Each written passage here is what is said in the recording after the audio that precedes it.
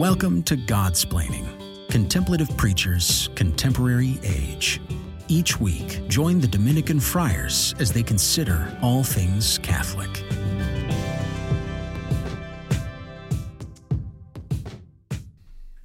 Welcome to Godsplaining. This is Father Jacob Bertrand Jancic, and today on this Lectio episode for Divine Mercy Sunday, the second Sunday of Easter, I am joined by Father Gregory Pine, who seems pretty excited about this being Divine Mercy Sunday. He's doing a little head dance, which I would disapprove of, but he's too far away for me to stop him. And also by Father Patrick Briscoe, who seems less excited, but also seems happy enough to be here. So welcome, fathers, on this Divine Mercy Sunday. How you doing?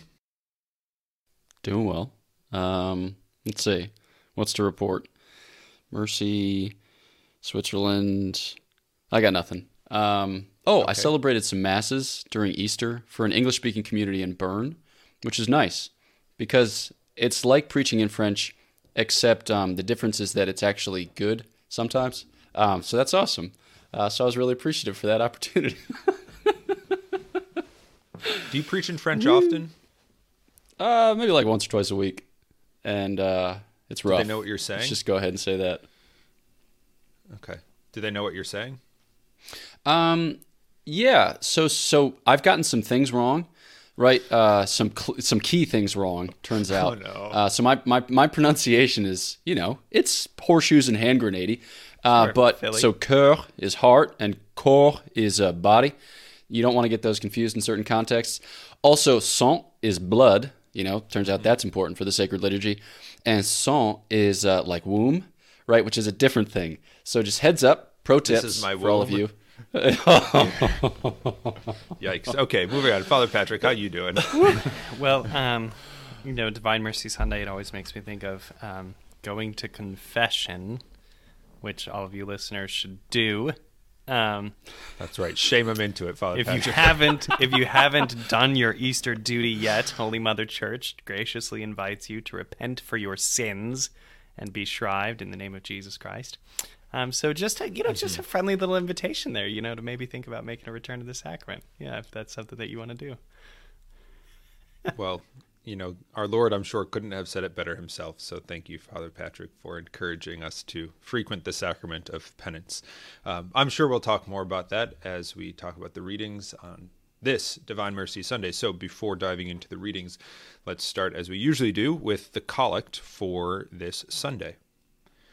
God of everlasting mercy, who in the very recurrence of the Paschal feast kindle the faith of the people you have made your own, increase, we pray, the grace you have bestowed, that all may grasp and rightly understand in what font they have been washed, by whose Spirit they have been reborn, by whose blood they have been redeemed. Through our Lord Jesus Christ, your Son, who lives and reigns with you in the unity of the Holy Spirit, God, for ever and ever. Amen. All right, Father Gregory, take us to the first reading. A reading from the Acts of the Apostles. The community of believers was of one heart and mind, and no one claimed that any of his possessions was his own, but they had everything in common.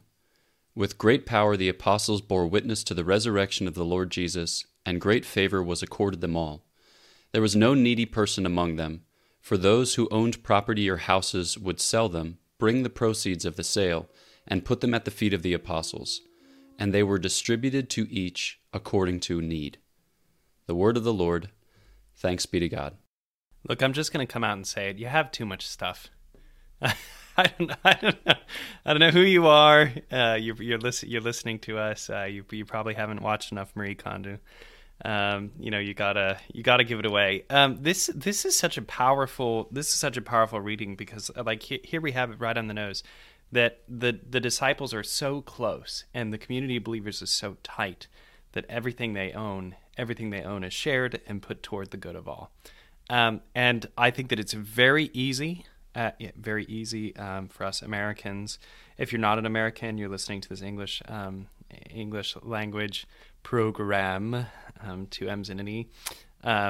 You probably still have too much too. So don't blame this just on the fine citizens of the United States. But things obscure the work of God in our life. Why? Because whatever they are, we think about them. We move them around. We dust them. If you don't dust them, you should, because that means your house is dirty, and no one likes dirty house. But things obscure the vision. Things obscure the vision of God. Yeah, I'm in a mood, Father Gregory. I'm sorry. Things obscure the vision of God in our life. Just all this stuff, and it weighs on us and requires maintenance. And it is so liberating to give things away. It's so liberating. This is one of the untold glories of religious life that is truly freeing, to not be bound and surrounded by tons of stuff. I mean, Father Gregory put both things he owns in a bag and moved to Switzerland and was able to do that in the name of the gospel. So I think that's so wonderful. But we are receiving a real invitation from the church to think about what our lives would be like. Were they simpler? Were we less attached to them? What if we really put everything we had in service to the good of all? That's the invitation from this reading from the Acts of the Apostles this Sunday.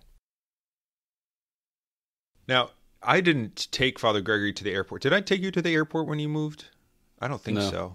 No, but I did see, Father Patrick is right. It was just two little plastic shopping bags from Stop and Shop. He paid 5 cents for them when he checked out because of the bag tax. Yeah, he didn't have to pay for luggage. It was great. He's a real witness to the apostolic life. So we thank him, and we thank him for his French preaching. One of the things that the apostles do that is striking is that they are apostles of Christ. And I don't say that in a kind of, this is just what they are, but it's their identity. It's who they are. And if you read the early accounts of, even in the early persecutions of the church, those accounts from Roman historians or others, if you read even fiction, there's the great novel that pops into my head, Quo Vadis, which is about the early Christian communities and their sort of how they're perceived by non-Christians, by pagans. As Father Patrick was saying, they were extremely close. They were a close-knit community, but they were what they were because of who they were. It's a weird thing to say, I guess, but they were what they were because of who they were. It was a Christian identity, and they lived that identity. And that identity, that unity and identity, is as we get from the Acts of the Apostles today, is predicated on two things. First, that they were of one heart and one mind. That they were one heart and one mind. And for us Dominicans, this is something that the rule of St. Augustine and our constitutions talk about, of being one heart and one mind in the community. After all, religious life, and especially St. Dominic, who loved the Acts of Apostles, is founded on these early Christian communities. But this idea of pursuing one thing, of being united in that pursuit of Christ. So much so that even as Father Patrick was explaining, that the possessions, the material concerns of this world take a back seat. Some of the material things of this world are very good, but not better than God, and not good when they get in the way of God. But that they're in one heart and one mind, possessing God, pursuing God, and serving God and the people of God. So that's the first thing. The second thing that this Christian life, this Christian identity is predicated upon in these early communities from Acts, is that they all knew who they were. They knew that they were sinners in need of God's mercy, and that the only reason that they could be together, the only reason that they could give their things away, the only reason they could do everything that we've already begun to talk about, is because they had received God's mercy, because they relied on God's providence, mercy, and love for them, because they knew the resurrection was real, and that God had fulfilled all prophecy, and that God was caring for them. And I think this is what this whole Divine Mercy Sunday is. Of course, it's called Divine Mercy, so that's obvious, but it's all predicated on the recognition of our Christian identity, that we've been created by God, that God loves us and loved us unto death, and that offers us his life through his mercy and through his love to live united together now, to build and anticipate the kingdom of heaven now while on earth, but also to be prepared for that kingdom to come when it does. So this Sunday, as we meditate upon the true nature of mercy, we are presented with a variety of images. And the image from this first reading, which is perhaps most striking, is that of, taking care of the need of those who are most poor or otherwise exposed, or, potentially in a bad situation. Okay, so the community of believers holds all things in common and tends to the needs of those who are poor. I think in certain kind of corners or in certain circles in the church, we hear great emphasis placed upon like physical or like financial, material assistance to the poor. And this is an essential feature of our faith. Like I recall having heard Archbishop Chaput say, if you don't love the poor, you're going to hell. Right? But sometimes the way that this attention or mercy exhibited towards the poor is presented, it's presented as if it were the whole faith. And I think it's in those situations where we find ourselves in a kind of an awkward spot. Because it's almost like we're made to choose between service of the poor and then, Orthodox faith or sacramental praxis or devotional life, things like that. And we feel like, wait, we shouldn't have to be made to choose among these things. They should all hang together. And so what we see in this first reading is that they do hang together. So this is the early church constituted here in Acts 4 is, just downstream of the ascension in Acts 1, of the sending of the Holy Spirit in Acts 2, and the proclamation of the resurrection of our Lord Jesus Christ is at the heart of this scripture. So the only reason for which we can be of any service to those in our immediate vicinity is because the Lord Jesus Christ is who he says he is, because he suffered and died, and he rose from the grave, right? And we've been constituted as members of his body. So he is at the head, we are his members. He acts by the divine power and distributes the merits of his graces to all those who are bound up in him by baptism. And as a result of which, we can be of service to one another because Christ has knit us into one. So there's a real principle of our unity. It's our faith in the Lord Jesus Christ. And as a result of which, we can be of service to other people without condescending to them or making of them a charity case. It's because we recognize in them one who is also a member of, a part of the body of Christ. Actually, for the baptized or potentially for those not yet.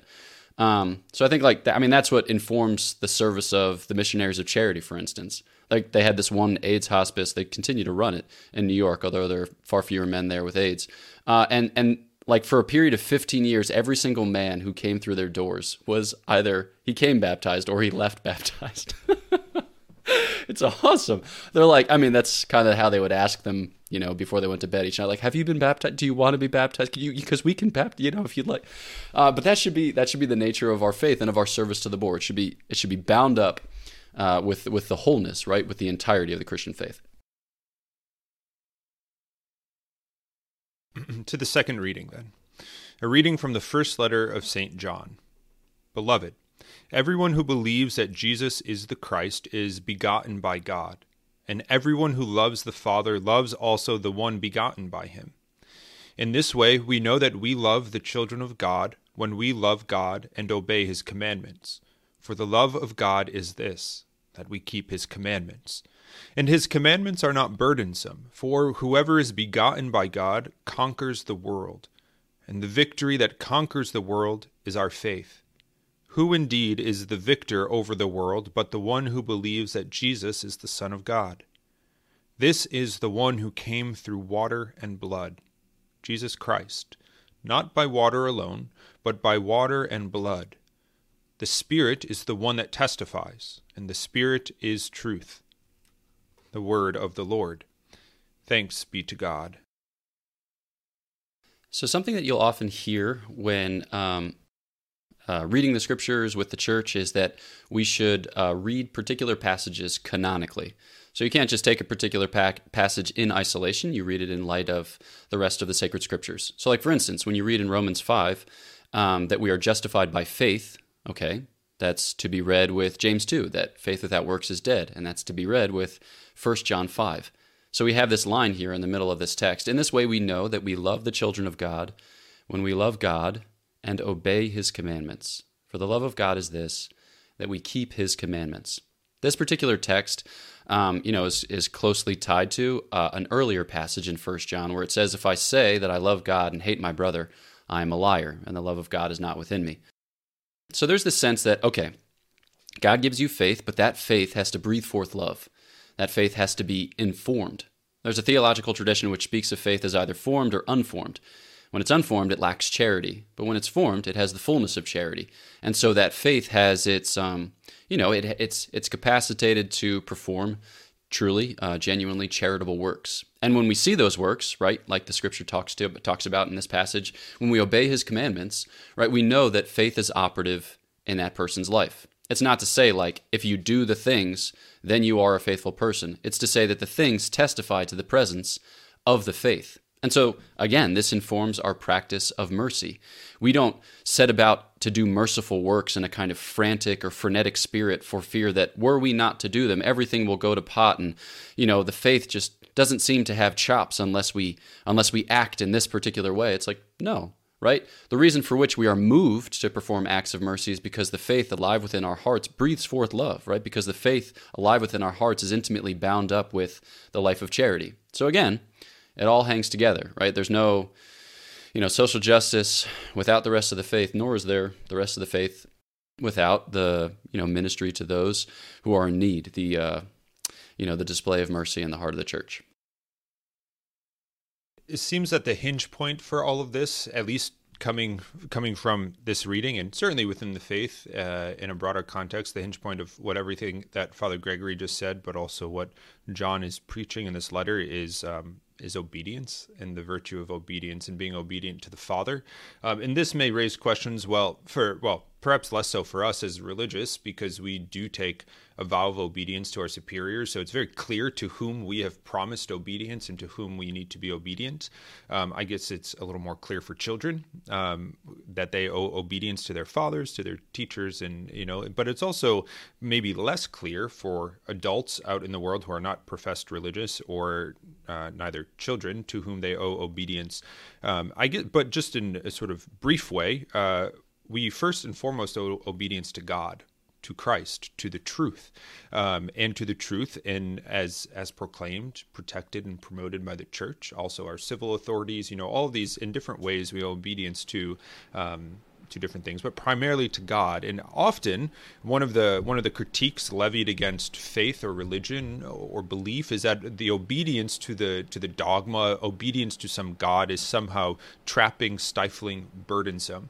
But in reality, if we are to read the gospel and look at the Christian life and look at the saints who live these virtues in imitation of Christ, this obedience is freeing, because obedience to God is not a way for God to manipulate and control. We can think back the great example of the Ten Commandments, obedience to that law. The Ten Commandments are not things that are imposed externally upon us that are foreign or that, but really are expressions of what it means to be a human being, not enslaved to sin, but in a sense, as St. Paul talks about, as slaves to Christ, slaves to the one who loves us and to the one who wants to set us free.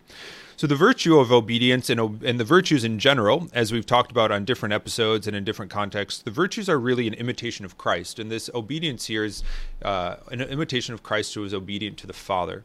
And through this imitation of Christ, through these graces of our Lord's mercy and his resurrection, we are transformed, elevated, freed from the stranglehold of sin, so that we can be made into the men and women our Lord has created for us.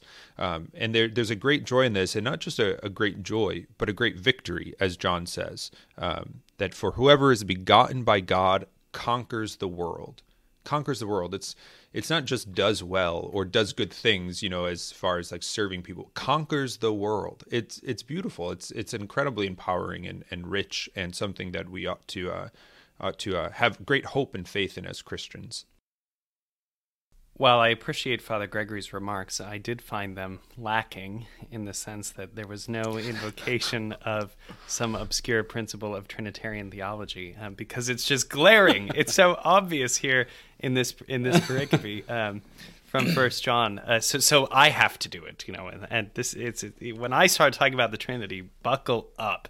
Because I can basically say, see this shamrock, it's a wonderful thing. It has three parts. No, but here John presents the Trinitarian mystery in a way that is just so compelling, because we see that the way that we enter into the dynamic relationship of the love of God is through the Son.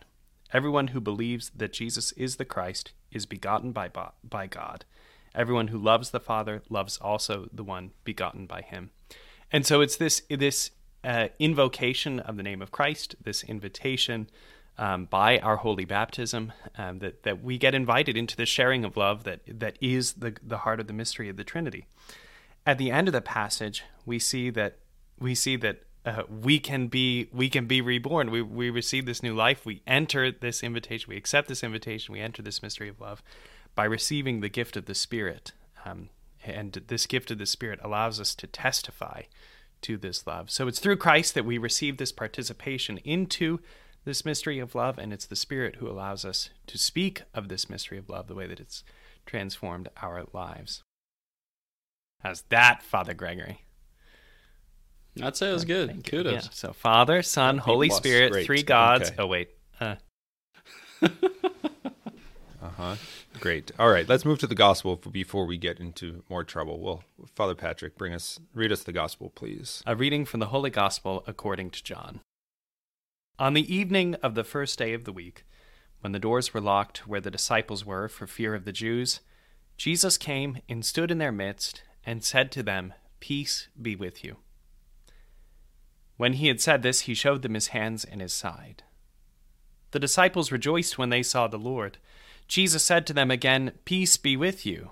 As the Father sent me, so I send you." And when he had said this, he breathed on them and said to them, "Receive the Holy Spirit. Whose sins you forgive are forgiven them, and whose sins you retain are retained." Thomas, called Didymus, one of the 12, was not with them when Jesus came. So the other disciples said to him, "We have seen the Lord." But he said to them, "Unless I see the mark of the nails in his hands, and put my finger into the nail marks, and put my hand into his side, I will not believe." Now a week later his disciples were again inside, and Thomas was with them. Jesus came, although the doors were locked, and stood in their midst, and said, "Peace be with you." Then he said to Thomas, "Put your finger here, and see my hands, and bring your hand and put it into my side. And do not be unbelieving, but believe." Thomas answered and said to him, "My Lord and my God." Jesus said to him, "Have you come to believe because you have seen me? Blessed are those who have not seen and have believed." Now Jesus did many other signs in the presence of his disciples that are not written in this book. But these are written that you may come to believe that Jesus is the Christ, the Son of God, and that through this belief you may have life in his name. The Gospel of the Lord. Praise to you, Lord Jesus Christ. This passage from the 20th chapter of the Gospel of John, as we've already said, institutes the sacrament of penance, when our Lord says, "Receive the Holy Spirit, whose sins you forgive are forgiven them, and whose sins you retain are retained." The Lord, in his resurrection, comes to the apostles to give them the ability, the power to forgive sins, to bestow mercy. Going, as Father Patrick was saying at the top of the episode, if you haven't gone to confession, well, go to confession. I think that he's right. He is right in that. Yeah, it's not just what I think; it's the truth. that as Father Patrick was saying, you can consider his call to confession a personal invitation to go to confession if you haven't been in a long time, or if you've just been a couple weeks ago. And why is that? Why is the church so insistent? Why should the church be so insistent on receiving the sacrament of penance? He's holding up a sign. If you're listening, it says "Confess now." He's really adamant. Why is the church so adamant? Why is the church so insistent on this? Well, because it's in the confessional. It's in this sacrament that our Lord bestows and gives to the church, this great gift where we encounter the Lord's mercy without reserve. There is no condition on our Lord's mercy. If we can bring to him our sins, if we confess our sins, he promises to forgive us our sins. And not just as a sort of transaction of input sin, output forgiveness, but as an encounter with our Father who loves us, who wants to bestow on us his mercy to free us to live with him, to free us from the bonds of sin and death. One of the important things I think that we are up against in our contemporary culture is this idea of this sort of ultra civic virtue of tolerance. And I would say that this might be, I think tolerance is a cheap virtue. And why is it a cheap virtue? It's a cheap virtue because tolerance recognizes it. The good thing about tolerance is that it does recognize where a person is. Their gifts, their talents, their sufferings, their weaknesses. It's a recognition. But tolerance stops there. It doesn't call to something beyond itself. Mercy, like tolerance, recognizes where somebody is, their gifts, their talents, their abilities, but also their brokenness, the places where they need healing. But it's mercy that calls to healing. And it's mercy that calls us to greatness and out of our suffering and out of our brokenness. And that's the difference that we have to remember. As Christians, we're called to be merciful, to love people and to bring them to Christ and allow Christ's mercy and love to elevate them, to transform their brokenness, to allow God to be with us, with them in our suffering. Because it's only God who gives meaning to the suffering. It's only God who is able to change that suffering and to use that suffering, whatever it may be, and bring from it new life, just as his resurrection. So on this Divine Mercy Sunday, if you have not been to confession in a while, as Father Patrick has, I too invite you to go to the confessional, to have that courage to conquer the world that we heard in our second reading, and conquer those butterflies, those fears, the pride that we might have that might prevent us, and darken that door of the confessional, to submit ourselves in a beautiful way to the mercy that God is waiting to offer us. I think it was last episode, Father Jacob Bertram made a joke about, us not sleeping more than 2 hours a night. I like to jokingly say that I don't so much sleep as just wait for the morning. But that's helpful because because so too when it comes to obscure points of Trinitarian doctrine, I don't sleep on them. I just wait for the right opportunity. And I would like to say that I was not so much omitting as I was biding my time, because what you are about to hear, friends, is some obscure Trinitarian doctrine. So this particular gospel is, it's a goldmine. It's awesome. It's beautiful. And it's one that St. Thomas Aquinas loves with great care and tenderness, because he acknowledges in it, or he identifies in it, one of the visible missions of the Holy Spirit. So St. Thomas speaks of these missions as the sending forth of the persons of the Most Blessed Trinity from the kind of interior life of the Blessed Trinity into creation, as it were. So a mission identifies when a person of the Most Blessed Trinity becomes present somewhere in a way that formerly he was not. So like the incarnation is a visible mission of the Son. And he identifies 4 visible missions of the Holy Spirit. So the descent of the dove at the baptism, the enveloping cloud at the transfiguration, the one that everyone's thinking of, which is the tongues of flame at Pentecost. But there's a 4th one, which is weird, but one that St. Thomas loves. And that's when Christ breathes on the apostles in the upper room, a kind of sending forth of the Holy Spirit, right, which is associated here with the sacrament of penance. And this is where we see the origin of mercy, right? This is where mercy ultimately comes from. This is where mercy is first given. Because there's no mercy within the Trinity, right? But there's mercy from God to creation. Because what is mercy? Mercy is when you identify something miserable and then you work to relieve it. So God identifies us as miserable and then works to relieve it. How? By giving of himself, by sending his Son and the Holy Spirit, right? Visibly into the world so that we can lay hold of them, right? Invisibly into our hearts so that way we can be made like unto them. And the way in which we can experience this divine mercy most powerfully is in the sacrament of confession. So the sending of the Spirit is actually associated with the very sacrament whereby our souls are cleansed and more perfectly configured to the Most Blessed Trinity, in the heart of which, or at the heart of which, we are meant to abide forever. So, I will say this to you, Father Patrick. Have you been with me this long, and still you do not know me? One of the extraordinary dimensions of Divine Mercy, about which the Sisters of Our Lady of Mercy, that is the sisters that run the Shrine of Divine Mercy in Krakow, one of the dimensions they emphasize profoundly is the idea of trust. For them, this spirituality comes from the words on the image of Divine Mercy, and that revelation that Jesus made to his beloved sister Faustina. And the image of Divine Mercy bears the words that saying, Jesus, I trust in you. So the idea of trust is very important. It's not always thought of as being so intimately connected to Divine Mercy. But the reason I think it's so important is that if we have this wound, if we have this brokenness, we need a confidence in the divine physician to be able to heal us, because otherwise the wound just remains hidden. And it's often that fear, like Father Jacob Bertrand mentioned, or, frankly, just a lack of trust that what the Lord will do in our lives is really what is truly good for us, or that it's actually what we need, or that it will actually heal us. So in the Gospels, Jesus assures us that the remission of our sins is good for us by connecting so many of these moments of forgiveness with moments of physical healing.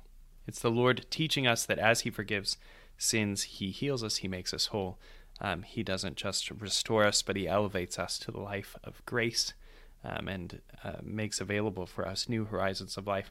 So this is the virtue that I commend to you this day as we think about divine mercy. Trust, have confidence in the Lord, in his plans for you, and in his invitation to receive his mercy today. So on this Divine Mercy Sunday, as we already have, we again encourage you to seek out our Lord's mercy in the sacrament, but also to live lives that reflect our Lord's mercy, to live virtue of trust that our Lord is, confess now. Father Patrick's sign is up again. It's like he's on a hotline or something, and it's like, call now. Nope, confess now. So to take advantage, that may seem a weird way to say it, but take advantage of our Lord's love is mercy, and come to him. The merciful Father that he is, he's awaiting. A few announcements before we pray. Not announcements. Announcements. They're announcements. I'm going to announce things, so they're announcements. Reminders. Exhortations. Reminders. Exhortations. Gentle encouragements. Not that one. No, we're not. Commercials. So commercials. There we have.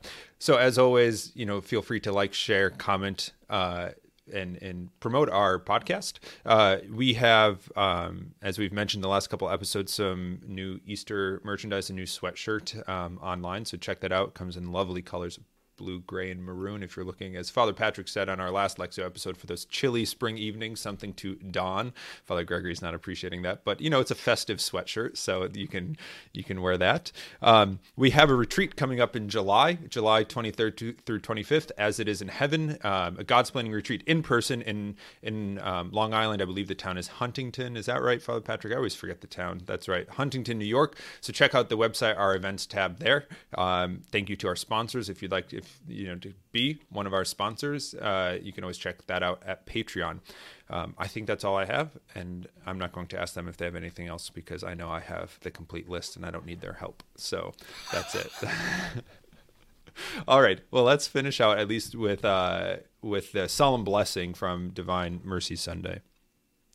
May God, who by the resurrection of his only begotten Son was pleased to confer on you the gift of redemption and of adoption, give you gladness by his blessing. May he, by whose redeeming work you have received the gift of everlasting freedom, make you heirs to an eternal inheritance. And may you, who have already risen with Christ in baptism through faith, by living in a right manner on this earth, be united to him in the homeland of heaven. Through Christ our Lord. Amen. Thanks as always for tuning in to Godsplaining. Know of our prayers for you. Please pray for us. And until next time, God bless.